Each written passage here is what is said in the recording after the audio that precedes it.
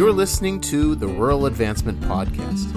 Rural Advancement provides resources to empower, equip, and encourage rural pastors and churches. Join our community by visiting us at ruraladvancement.com. Hello, everybody, and welcome back to Rural Advancement. This is the podcast that is by rural leaders and for rural leaders. It is our hope every single week, week in and week out, to bring you content that is not just directed to the rural church, but is spoken by people who get it, people who have lived, worked, and ministered in small, out-of-the-way places. I'm your host, Joe Epley, and today we're going to join Pastor Tony Searles and talk through his journey of rural ministry. He comes from Maine and has just been all over, and so it's really fun to hear what rural looks like on the other side of the country from where we most associate it. Everyone thinks of Kansas and those kinds of places, but here we are in Maine, reaching the rural church. And so I'm excited to hear the lessons he has gained over his journey. But first, I just want to say, Pastor Tony, how are you, sir? I'm well. How are you, Joe? I'm doing good. I cannot complain. The weather's changing a little bit here in Montana. We're hitting about 60 degrees today, but I'm here for it. It's not a bad fall. So nice. Well, it's good to be with you. I thank you for the opportunity to come and to share my story. Maybe it'll help somebody else along their journey. Oh, for sure. For sure.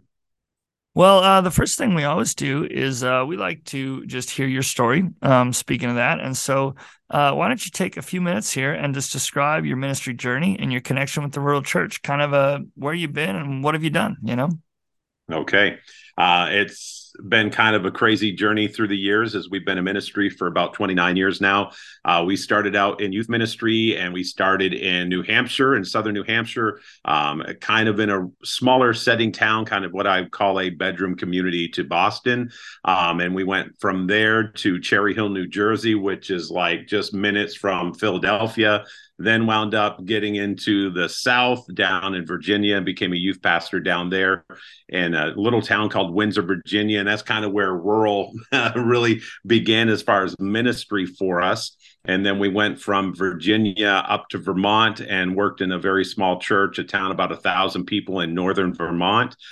Called Barton, Vermont, kind of a unique connection there. It was the church that my youth pastor from my childhood days actually went and kind of replanted, and I got to work there in that church. So that's kind of a unique connection that we had there.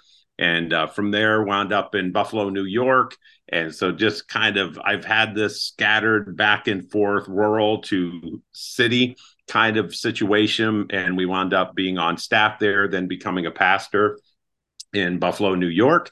And then after we left New York, we went to central Pennsylvania, in an area of the state they call the Pennsylvania Wilds. And so that kind of gives you an idea of what that was kind of like. And so it was a rural community, a little town called Clearfield, had about 8,000 people in it, had fantastic ministry there. From there, we felt called to get back into New England.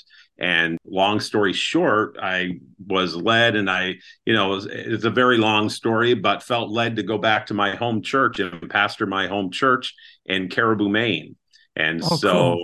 I got a unique experience that everybody kind of says, hey, this is taboo. You should never do this. Yeah, but it wound up being great and worked out very, very well. Back where I'm from, they trust locals. And so they love having the local boy there. And so we wound up going there, serving for a number of years, and went through a building program with them, and then felt called to step into something else. And the district asked if we'd be interested in going to southern Maine to work in a church down there, a little community called Windham, Maine, outside of Portland, and served there for some time.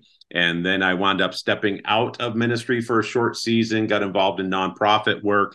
And after that, in that time period, I should say, transitioned to Fort Worth, Texas, where we now live, and am still involved in nonprofit work. And then we're also planting a church right now in this area, but it's in a rural community just north of Fort Worth in a town called Justin. So that is the nutshell version of what my life has looked like in ministry with my wife and family.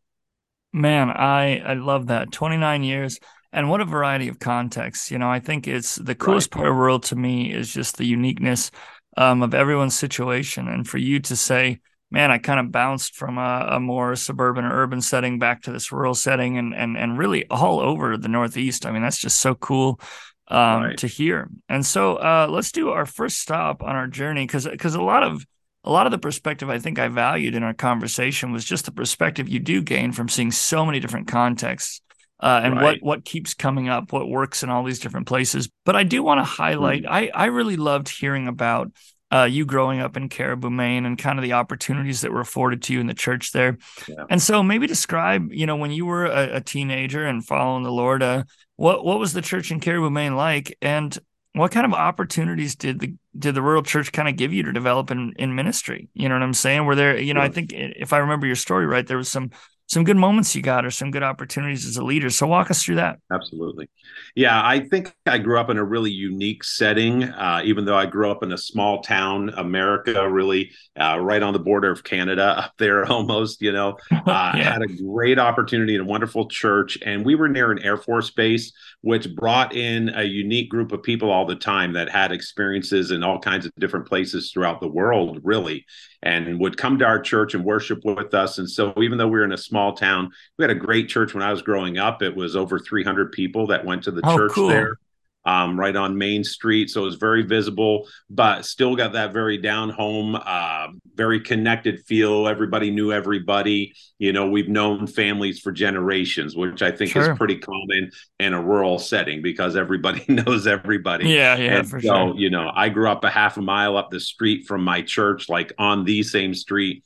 And so it's just a piece of who you were, part of the DNA. Even though I didn't grow up in a Christian family, my grandparents took me to church there. And so Oh, that's how cool. I kind of got connected in there and gave my heart to the Lord as a kid when I was going to what we call the Kids Crusade, and you raise your Sure. hand, you go down front, say the sinner's prayer, and now you're saved. And I think I shared with you kind of a unique situation is that the guy that was doing that kids crusade later wound up being the youth pastor in my home church. Oh, And really? yeah, so it was really kind of a cool thing that I just came to realize several years ago. It wasn't long ago. I never remembered that as a kid, but it was a great opportunity to really get connected to a church. And I felt what was unique about our church, and I think there are a lot of unique things about my home church.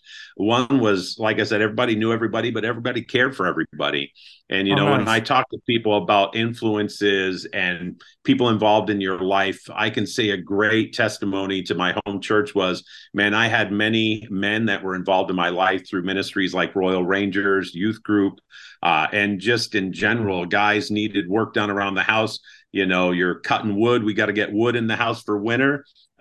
Every guy's calling up every young teenage guy to come on out and help us out. We'll feed you pizza afterwards, kind of thing. But you got to know people, you were connected in their life, and then involved in ministry. My home church was a kind of place, if you go there, you're doing something for the Lord.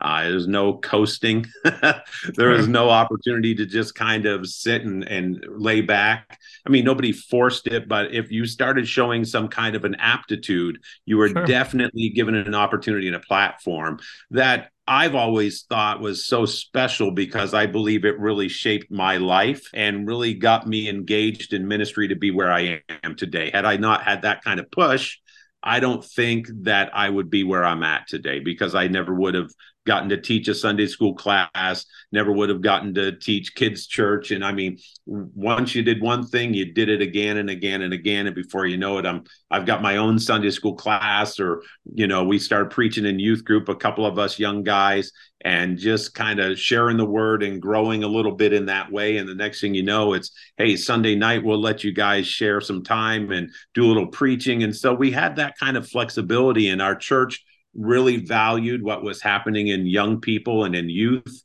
And I grew up in a youth group. We had about 100 kids in our youth group. So it Oh, really wow. showed because of that kind of impact. And so lots of awesome opportunity. And our pastor was just a really gracious guy to give opportunity to do that. I think even one of the things I shared with you, he was a presbyter, and his wife would take us to the smaller churches in the area. So, I mean, you think of Caribou and then the outlying Yep. Yep. For communities, sure. that didn't have a pastor, that needed a pulpit fill. She would take a couple of us guys. We would go lead worship, fill the pulpit, and we just got all these opportunities to preach the gospel, to use our gifts and talents for the Lord. And it really, got us connected to the Lord, but it also engaged us with ministry. And so I think one of the things that really has always been a key for me is having an experience with the Lord, but experience to do things for the Lord. That stuff you can't ever forget, that stuff that sticks with you. And at least for me, and I think the other guys that were involved in it, because I still talk to them today that were in that season, man, we still have that heart and that desire to be used by God. So just a few things really unique about that place that I think is special, because if you're going to maybe a bigger church, maybe in a more sophisticated setting, you want to have things going a certain way. And, there was room for that, I think, in that rural setting. Yeah, I love that. And honestly, one of the things I've it's like a double happiness and sadness. I'm happy because the rural church really is the perfect place for young men and women to kind of cut their teeth to start to gain some of these skills that come through opportunity after opportunity. I'm sad by that fact because I feel like oftentimes rural pastors struggle with confidence, and I hope that anybody listening like understands that the environment you offer is not just, well, we did what we could because we're a small church. It's actually so highly beneficial to the development of people who can preach the gospel, people who are ready to serve, ready to work, ready to, whether they're a congregation member or a leader, are ready to be a part. And so I just love hearing your experience. It really confirms a lot of that for me.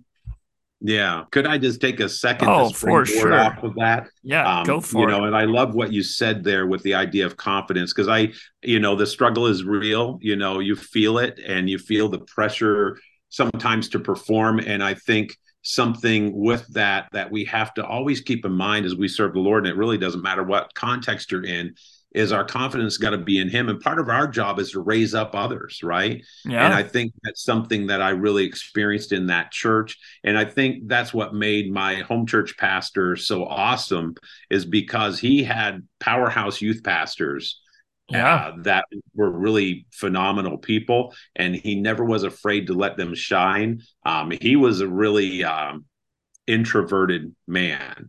Sure. And you could see it in him, but he had that confidence to let those people shine. And I think that's something that makes anybody great, when you can stand confident in the Lord and and push others forward. That's what makes you great, is when you're really helping others exceed. And I think that's what made my home church experience really special.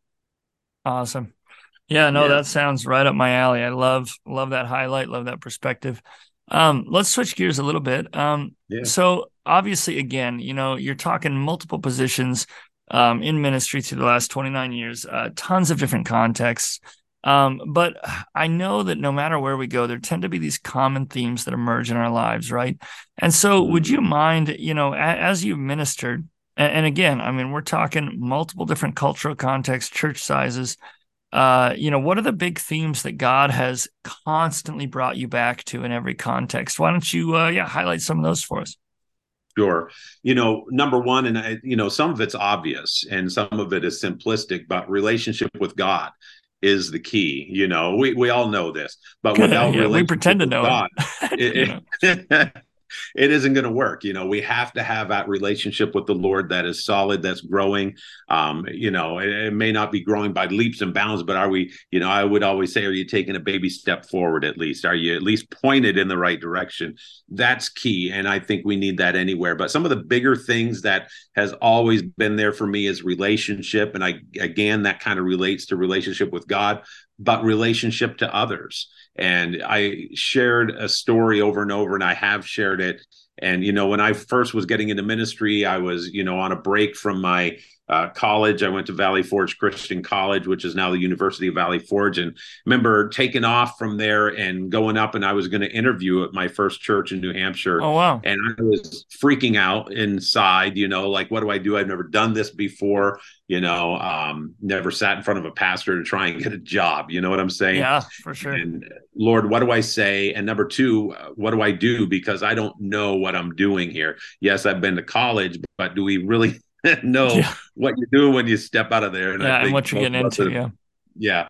And I really felt the Lord speak to my heart and give me two things that has been kind of a guidance for me in all ministry. One is relationship. Help those students, because it was a youth ministry job, help these students to grow and develop into a relationship with me. That was key. And the other side was very common to it, but just develop a relationship with them. I wasn't, the cool youth pastor kind of guy. I've never had the spiked hair. I can't wear skinny jeans, that kind of stuff. It just wasn't my thing. Who I am now is who I was then. But authentic relationship, and that fits in any setting. And in fact, I feel like in the rural setting, people want authentic even more so, because that's what they're really looking for. And so that was a huge theme that just kind of brought relief to me. I was like, I can be me and I can help them get closer to the Lord. And the other thing, relationship and experience with God. When we have a relationship with God, there's going to be experiences that we begin to have with him that are unforgettable. That is going to be lifelong, and they may stray from God, but it's something they won't forget about God. And I pray, just like a mom and dad would pray for their child, train up a child in the way they should go. When they grow old, they won't depart. I pray the same thing for those I've done and served in ministry and have had in my life in that way.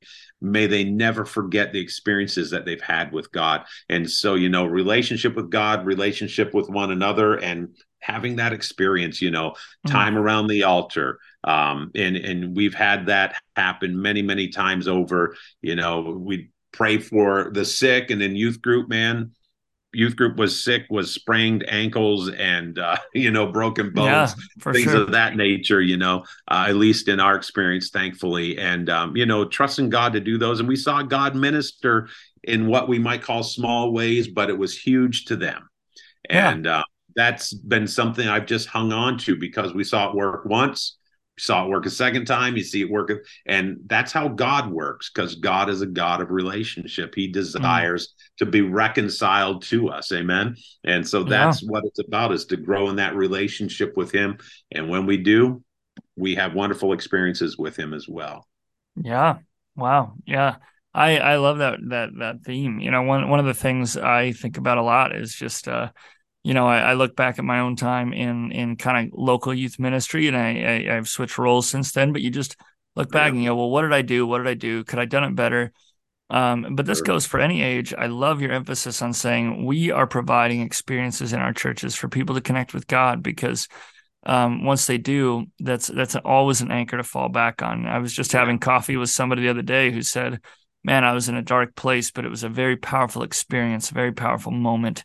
That brought me back, to church and all those things. So that's great to hear, man. I really love your heart behind that. Thank you. And if I can just tag on that a little bit more, that was stuff, that if I can relate it to a rural setting or a small church or small budget, no budget setting, every place I went, we never had budget. I wasn't like building youth centers and things like this. It was building an environment for God to move in their life, and I'm grateful to say we've had kids that have been impacted, many of them gone even into ministry themselves. And it wasn't because of big budgets, and it wasn't because of cool stuff, although you try to be as fun and energetic and exciting as you can, but it's about those times with the Lord that makes all the impact in the world. So, for those that might be listening and feel like it's, they must have had something, we had the Lord. It's the same thing, I'm going old school with it, Yeah. And honestly, what a great encouragement, because it's true. Some of us, I mean, I had a guy who said, I was paying $50 just to create a budget. Like he was like, this was the budget, was me just buying stuff, just exactly. Well, hey, let's dive in. And I have a feeling they're going to overlap a little bit. But let's highlight what the rural church has specifically taught you. I know that you told me some cool stories about students you're able to reach, but what specifically do you think has come to the surface when you say, man, this is the heart of ministering in the rural church here? Absolutely. I think relationship, I probably repeated 100 times, but relationship, I think, is key. And in a rural setting, where I said before, they want authentic relationship. They want to know that you really care.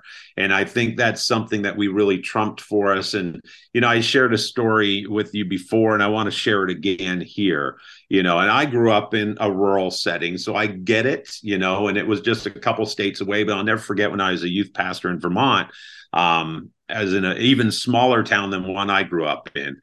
It's very different experience than what I grew up in, which is kind of crazy to think is just a matter of 5 hours away. But honestly, it's a huge difference. And we had this one family in particular. They were very rural in general. They lived a mile off of a dirt road at the top of a mountain. Wow. And when we, my wife's idea, when we would drop kids off from youth group events and we drop them off in the church van, you watch them go inside, make sure they're safe. And I remember dropping this two boys off, brothers, and they were getting out of the van, and I was like, I can drive you in there to your house. They're like, oh no, you can't. And I said, yeah, we'll take it. He goes, no, it's not plowed. It's a mile off of this. You're going to be stuck. And they literally just had cross-country skis leaned up against a tree, and they would cross-country ski into their house.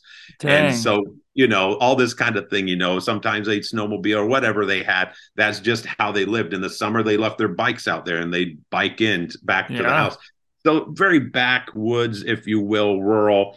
And one of those brothers, he loved the outdoors. And so I was an outdoors guy. We did outdoors thing, but I'm not the guy that's into the outdoor stuff. But, he had a trail. I mean, he had a trail that he trapped animals for fur. And that was how he made some money as a teenager. This is like his deal. And one winter, he's like, hey, I'm going out ice fishing. You want to come out with me? And so he's out on the lake. He's got an ice shack out on the lake. And he literally stays there for days and just fishes to get fish to bring home to eat. Not like they had to. It wasn't like they were impoverished. Right. This is just a hobby. This is something he enjoyed to do. He was homeschooled. He had the time. He loved the outdoors. And he's like, hey, you want to come hang out with me and just go, who really wants to go sit on the ice? I mean, not minus ice fishers, not a lot of people. So I just remember going out there, sitting in the ice shack with them, hanging out, talking, and just being open to relate and connect with people, even though the interest may not be your interest, because what is valuable in the position I feel that God had put me in, and as he puts leaders in, is to relate to others and to connect with them at their level, not necessarily at our level. And spending time there is just a reminder that it's about them. It's about those people that God has called us to. I could share other stories in similar nature, but that's what God calls us to do, to spend time with folks, pick them up after school, and go hang out. When I was a youth pastor, when you're a pastor, it might be hanging out with them on the job or, wherever, whatever hobby. I'm not a great golfer, but you might be on the links with them one day, or you could be walking around the woods with a rifle in your hand another day, that kind of thing. And just finding ways to connect with people at their level that makes you human, because a lot of people, we kind of get elevated in people's eyes and they don't think we're real people. I remember when we saw somebody in our church one time, they saw us in the grocery store. They were shocked because they thought God still provided manna from heaven and pastors didn't need to go to the grocery store. It's like, this is what we do, That's it's so normal. good. But some people need to see that. And I think going out of your way, and I think it diffuses some of the myths that people have in their mind of pastors, that they don't have the time or they're too big and holy. And yes, we're to be holy, and yes, we're to be godly, but it doesn't mean we can't connect and relate and spend time with others that really desperately need the focus and attention. Yeah. Wow. Yeah. No, I think, as we're just relating these simple stories, I think you really touch deeply on the heart of pastoring. It's just to see another person and to be like, I will enter your world fully. At my own expense or my own disinterest, or, shoving all that aside to say, I will go and do whatever and be with whoever to share the gospel and share your life. Right. And it really reminds us of Jesus, right? I mean, that's the clear picture we get, is that, that's what he did. I'm not saying I'm like Jesus. Oh, no. But we're trying to be. Moments, that's what the Bible says. We're trying to be. We're trying to be, and you try to represent him. And that's what makes the difference in people's lives. They never forget you, but hopefully the goal is they never forget Christ in us when we Yeah, do those kind of things. absolutely. Hmm. Yeah. Well, the last thing I kind of want to touch on is, and I just think it was something that I know was personally on your heart, when we talked. But you mentioned that your heart is kind of for rural pastors, who feel isolated and alone, and there Yeah. might be people listening who do feel that way, and there might Sure. be people listening who have the power to reach out to others who feel this way. And so, how do you go about trying to add value to that pastor's life to let them know that you're with them? Like, what are some practical things we can do? Yeah. Yeah, to care for an isolated or alone rural pastor. Yeah. If I can kind of go at that with a different angle, and Go let me for it. explain my heart first, and then I'll go at a different angle. My heart, I feel like God has been good to us. I've never been a mega church pastor, but I've been in good situations where God has taken care of us through the years, and I've always had connections with somebody in the area, another pastor in the area. And, I remember when I first became a real pastor, the senior Oh, sure. pastor, Yeah, yeah, for a sure. lead pastor, Yep. and going to those sectional meetings and hearing the hearts of the other pastors that maybe were in small settings, no money, maybe they were having trouble even getting funds to pay get their own salary, from the church, and they're struggling. And I remember seeing a guy one time literally crying in a sectional meeting, and my heart broke because I'm going, man, I don't think I have it that great, but it's not that bad. Sure. And there's always somebody that is probably in a worse situation than we are. And I began to think, these guys are my heroes. These guys that are going out there, taking the difficult spots that nobody wants to be in, that's willing to sacrifice their finances and maybe even connections for family into a setting that's not desirable. And that's always been something that really made me cheer those guys on. One of my best friends had probably one of the most rural settings I've ever seen in my life when we were in Pennsylvania, and I went to Bible college with him. So I'd known him quite a time, and he wound up going there, spending years, and another friend followed him and went to this really rural place. He's like one road in and one road out kind of town, Wow. and just staying there for years and loving the people that God had there. They weren't ever destined for a mega church, but they were destined for faithfulness. Mm. And so it made me think, how can I show love to them and appreciation? Just if I could flip it, I put myself in their place. What would I want? Oh, I sure. love a phone call once in a while. Sure. Maybe, just an email. Hey, checking in, wondering how you're doing, wondering what's going on. Tell me about what's happening with your family, and showing even genuine interest for my own personal life, my family, my kids. Those are ways that we can show love and care for one another, instead of always just saying, well, how many is in your church? How many are in your church? Yeah. I think Yeah. we've The gotten classic past surface level those years. conversation. Yeah. Yeah, we used to always seem like when I first got in ministry, man, that was all the conversation was, kind of comparing, one to the other. And that kind of really tears us down because there's always somebody bigger. But man, we just think about what God is doing in the other person. So reaching out, loving on them, and just the idea of some of the rural connections I've made through RAM ministry, and again trying to make connections with people to encourage them or give them the resources that they need. It's beyond money. Maybe it's skill set. Maybe it's helped me figure out how to do this better. I didn't know everything when I first became a pastor and how to lead a church or be a great leader, run that board meeting.